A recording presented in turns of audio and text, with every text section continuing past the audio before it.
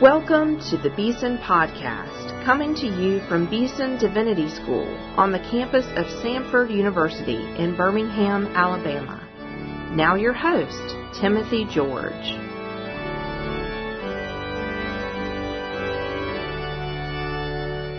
Today on the Beeson Podcast, we have with us Steve Brown. I think this is going to be a fun interview. I'm looking forward to it.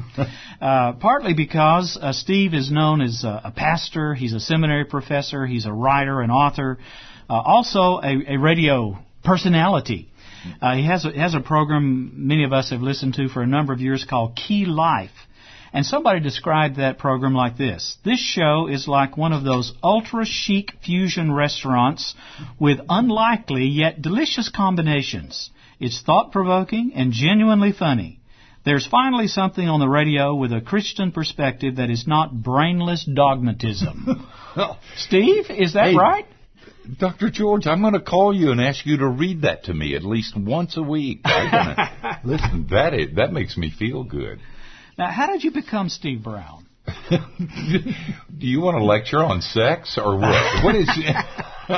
No, where were you born and how did you... I grew up in the mountains of North Carolina. Okay. And somehow I thought you were from Boston. Did you ever live in Boston? I spent a lot of years in Boston. I went to graduate school at Boston University for seminary, and then I served the church on Cape Cod for a number of years, and one in a South Shore of Boston in Quincy for a number of years, and then decided to become a Buddhist and moved to Florida. And then the rest of my ministry has been in Florida. But I grew up in the mountains of North Carolina, and we were just there for a vacation with our grandchildren and our daughters and their husbands, and I always thought I'd move back, but I don't think it's ever going to happen. You have a voice that was made for radio. I do. I'm very good looking, too. Well, I would say about that. People don't know that. I mean, but those who are watching on television know. No, it's a shock to people when they see what I look like, and they've heard my voice, and they've been expecting the Marlboro Man, and I show up. Well, you're a handsome fellow, but you have a voice that carries great power with it. Is that something you've always had, or yes, did you take training in rhetoric or anything to Dr. talk George, like that? no, I really haven't. But I was in forensics a lot in high school and college, but it was because of the voice, not in order to get the voice. It's really like grace. I'd like to be humble and say, well, it is an okay voice, but it's not. It's the best voice you ever heard. And I had nothing to do with it. My mother said it sounded like a burp when I came out of the womb. And I really, it really is like grace. And a history teacher in high school, who had flunked me and cried when she did and changed my life, said, Steve, you have to be so careful what you say because people will listen. And so I see it as a genuine gift from God over which, like all other gifts, I had no control. It was grace. People do listen because of the voice, and I feel constrained to make sure that I say something that makes a difference in their lives about Jesus. And so far I've done that about 82% of the time. That's great. Now tell us how a person from North Carolina got to Boston, got to Florida, got to Key Life. How did you become a Christian? Well, I became a Christian at Montreat when I was 16. It was not a crusade, but Mr. Graham was speaking. And is that why you were Presbyterian, by the way? No, I was a Methodist. Yeah. My mother still in heaven tells God that I'm a Methodist missionary to Presbyterians. I shook hands with Mr. Graham, and I made a commitment. Then I went to college, and I went through what a lot of us did in college. My major was philosophy, and I went through a period of agnosticism and blackness and darkness. But since the age of 2, I've known that I was going to do what I'm doing. Mm-hmm. I think God did that because He knew I wouldn't like it. And if He didn't hammer it in early, I'd run. So I've always known when other kids were going to be cowboys and policemen, I was going to be a minister or whatever. But once I got out of college, it's hard to do that if you don't believe anything. But I couldn't get that monkey off my back. Mm-hmm. So I found out at Boston University. They didn't believe anything, and I didn't either. And I found out I could still be a reverend and not believe anything. So I went there, and that's when our younger daughter got very sick the day she was born. She lived, and you people can't see this, but I'm pointing to your window. She and her husband lived on that hill just above Beeson. He was chief resident at one of the hospitals here, and so we visited here a lot. She was the one. She was a day old, and her blood count was rising rapidly, and her leg was maudlin. It wasn't getting any nourishment, and the doctor said, this isn't good. We've called in specialists. When the blood count gets at a certain point, we're gonna give her the complete blood transfusion that happens to, they did with baby. And there was a high mortality rate in those days. And and Dr. George, I'm not a nice person, but my redeeming value is my family, and I just fell apart. 2 weeks before that, I'd met some Anglican charismatics at Rock Harbor Manor on Cape Cod, and I thought they were wacko. Told them so, and they said, "We understand you have a new little girl," and I started crying, and they prayed for her. And my wife was still in the hospital, and she said, she called the next morning and said, "Honey, did anybody pray last night?" And I said, "Yeah, they did." And she said, "The doctor came in this morning and said, this is miraculous. The blood count is normal, and the leg is getting nourishment, and we don't know why." That was a major day in my life. I wasn't even sure God was there. And I had buried enough babies to know of godly parents, and I wasn't, and I didn't get that. And it took 6 years of reading things that you always knew, and I just discovered. And some brothers who stood with me and loved me enough to tell me the truth. I thought I was an intellectual. I wasn't. They really were. And at the end of that 6 years at a church in Boston, I knelt down and said, "God, I'm not good, but I'm yours." And Dr. George, that's how I became the spiritual giant who sits here talking to you. Well, thank you for your honesty. I mean, one of the things that I like about you, you're a Presbyterian, you know the rules, but you have a great sense of grace in your ministry. You talk about giving people 3 free sins. What is that? Well, I just signed a contract with Simon Schuster Howard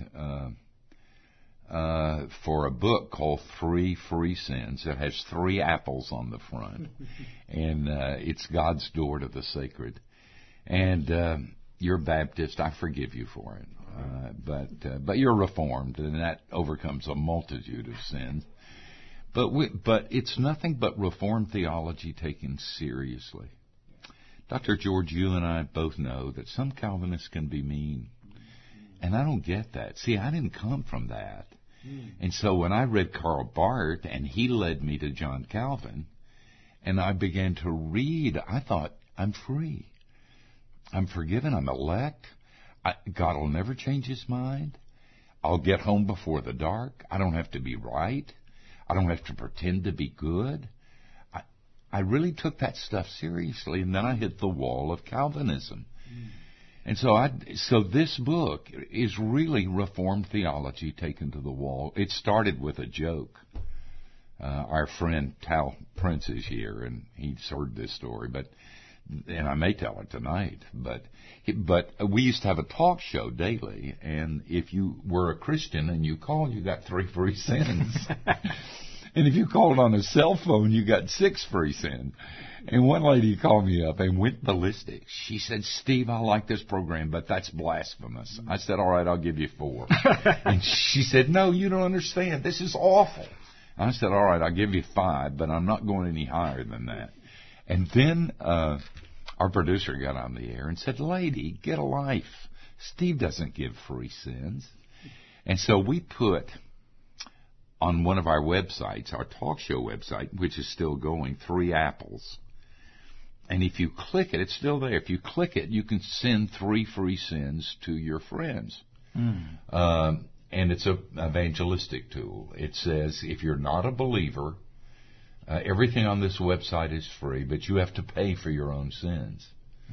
And we also put a Playboy icon on the website. And if you click that, you went to Campus Crusade for Christ. It stayed on for 2 days, and Jesus said, take it down.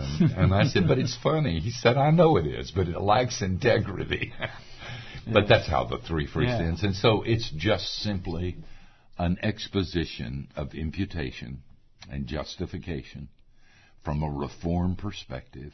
Not only do you have 3 free sins, you have unlimited sins because the blood of Christ is sufficient. Yeah. And so that's the idea. Right. And the title is going to make me rich. It's a wonderful title. I may establish a foundation or something at Beeson. I'm for it. If actually, I don't get anything for those books. The royalties go to Key Life. Yeah. Well, you've had the pen. Maybe your background is a part of this, but you have a way of speaking to people with whom you disagree in a civil but yet convictional way. I don't hear a lot of that in the church today. I really don't either, and that saddens me, and I know it does you because you have that gift too. Tony Campolo and I did a television program together and you need to know that Tony and I don't agree about anything except Jesus, but we love each other. Yeah. And I don't like New York. If I lived in New York and hell, I would live in hell and rent out New York. But I went there and did those weekly shows for a year, and Tony didn't have time to do it either. But we've loved each other for a long time, and we decided that there's a problem in the church, the one you just addressed. And we said, we're going to argue about everything, and we're going to show people how 2 guys can love each other and do this. So it was called Hashing It Out. It was on the Odyssey Network. And all over the country where I went, the comment I heard more than any other is, you guys really do love each other, don't you? But I can do that with, I'm on the board of Harvest USA, and through them meet a lot of gay and lesbian people. Yeah. I don't agree with that lifestyle, but good heavens, if the Bible's right, I'm as messed up as they are, just in different areas, so I can talk to them. Tell us about Harvest USA. I think that's one of the very interesting ministries in the church today. It really is. It's it started in Philadelphia with my beloved friend John Freeman, who was out of that lifestyle, and 10th Presbyterian there is right in the heart of the gay community. And he kept walking out and thinking, somebody came to me, who's going to go to them? Mm-hmm. So it started under the aegis of 10th, and then later became a separate ministry. We have a large ministry in Pittsburgh and one in Chattanooga, and we're establishing others. And it's a ministry to sexually broken people. It started just gay and lesbians. In fact, everybody on the staff, by and large, was gay. They now are living a celibate lifestyle. A lot of people on the board, I told the Lord when I thought He was telling me to do it, I said, they're going to think I'm gay. And He said, it would be good for you. So at any rate, they're compassionate. They never compromise truth. They're loving. They're kind. And they go as beggars telling other beggars where they found bread. And that's all. And they're teaching the church to be sensitive to the sexually broken. Yeah, that's a wonderful word, I think. It's a wonderful ministry. Yeah. You ought to have John and some of his guys down for this. It'd be good for the students to hear from them. That's great. You spend a lot of time with pastors. You teach young pastors in the seminary. A lot of pastors today are burning out in ministry. It's just a great, almost a plague in the church. What has kept your ministry going for so long, and what do you say to young pastors who are facing the stress and the temptations of our day? Dr. George, we have over 4,000 pastors on our mailing list, and And if you write Key Life or email us or call, I probably won't see it or hear the phone call. If you're a pastor, it goes immediately to my desk. Subsequently, I spend hours every week writing to and talking with and praying with pastors. As a result, we created a poopeddpastors.com website just for them, a safe place. You can't get on. Nobody's trying to hustle you. No, you can't get on unless you're a pastor, and we see your ordination papers. And it's just a hard time. It's really hard. You know, when you and I started this thing, we got respect. I got complimentary memberships to the country club. The department stores would give us discounts. Today, they don't even want us to come in there. I mean, we're right above prostitutes and just below lawyers in the list. So you've got that.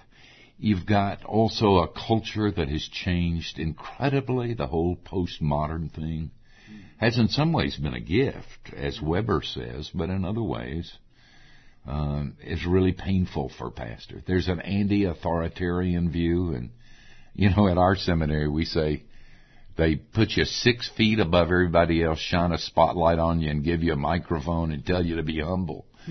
Well, there was a day when that position was one of great respect. Today, it makes people angry. Yeah. Anybody who says, I'm right and you're wrong, deal with it. And we are right. That creates problems. Then we've got all the family and sexual and financial problems. It's just, you know, if you're not called, run. If you're called, then get brothers around you, because it's a hard place to be. And what you're doing here, and I don't know when people will be listening to this, and you've been doing it for 28 years, I rise up and call you blessed. I mean, what a need, what a gift you're giving to pastors. You know, when Beeson Divinity School was begun by a Presbyterian layman, Ralph Waldo Beeson, he gave us a one-sentence, really a one-phrase mission statement. He said, I want you to train pastors who can preach. Oh, man. Such a simple, but wow, what a loaded statement. Because pastors who can preach are not just preachers who happen to have a church. Pastors, it talks about their identity as shepherds. And then the preaching, the proclamation is a central part of that ministry, has to flow out of their identity. So we work on that in a lot of ways. I didn't know this was founded by a Presbyterian. Yes, Ralph Waldo Beeson. Makes me feel a little bit better about this place. Now, his father was a Methodist, so we're interdenominational. I'm a Baptist, but all God's children are welcome here. Let me ask you about preaching, because that's something you obviously do a lot of. Is that what you teach at the seminary? I teach that, a couple of other courses, but they call it communications, but that's what it is. What is preaching, and how do you teach it? Preaching, the rector at Trinity Church in Boston, Phillips Brooks, and you've heard that. I mean, every preacher's heard this in seminary. Divine preaching is truth through personality. That was a very profound statement when he said it, but it is incredibly profound in our time. The whole cultural shift, whatever it is, postmodernity or whatever, requires authenticity. It requires honesty. It requires that we not, from the pulpit, be affected with our speech and our demeanor. And so he didn't know it, because he lived in what was modernity, or the beginning of it. And as this cultural shift has taken place, that definition of preaching is incredibly deep. Truth through personality. And so I teach students, and by the way, I'm an emeritus now. When this pastor's thing started, my wife said, you're going to have to give up something, and I hope it's not me. And if I had waited 1 second, I'd have been in deep trouble. So I went to Rick and said, I'm out of here. And he said, you can't. It's not a good time. And I said, well, you said that last time and the time before, but I'm out of here. And so I agree. I teach 4 courses a year at our different campuses. And half of those are preaching, so I still do it. This is Reformed Theological Seminary, right, for our listeners. Yeah, it is. And And preaching is an exciting place to be. It really, when I teach lab classes, for instance, I don't believe there's a classical sermon model. You know, used to be, when you and I were doing our academic work, there was this classic view of preaching, and insofar as you got to it, you got a good grade.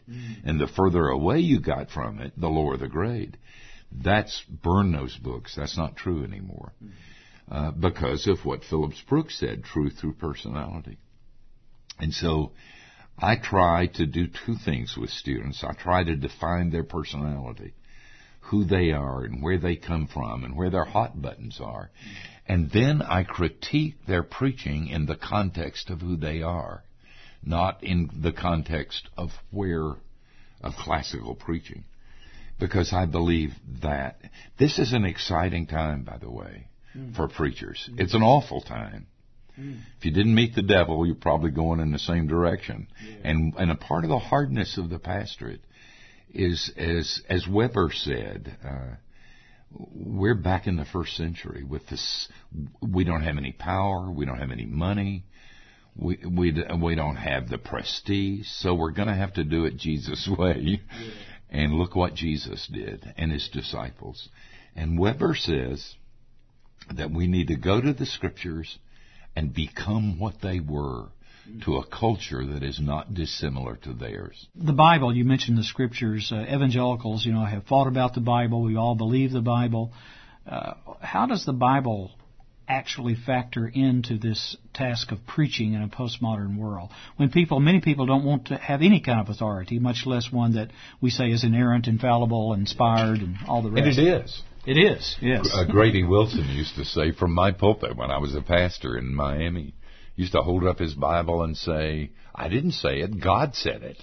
And you do that today and they're going to crucify you. You just can't do that. Well, you can. If you laugh and people love you and they know you love them, you can say that.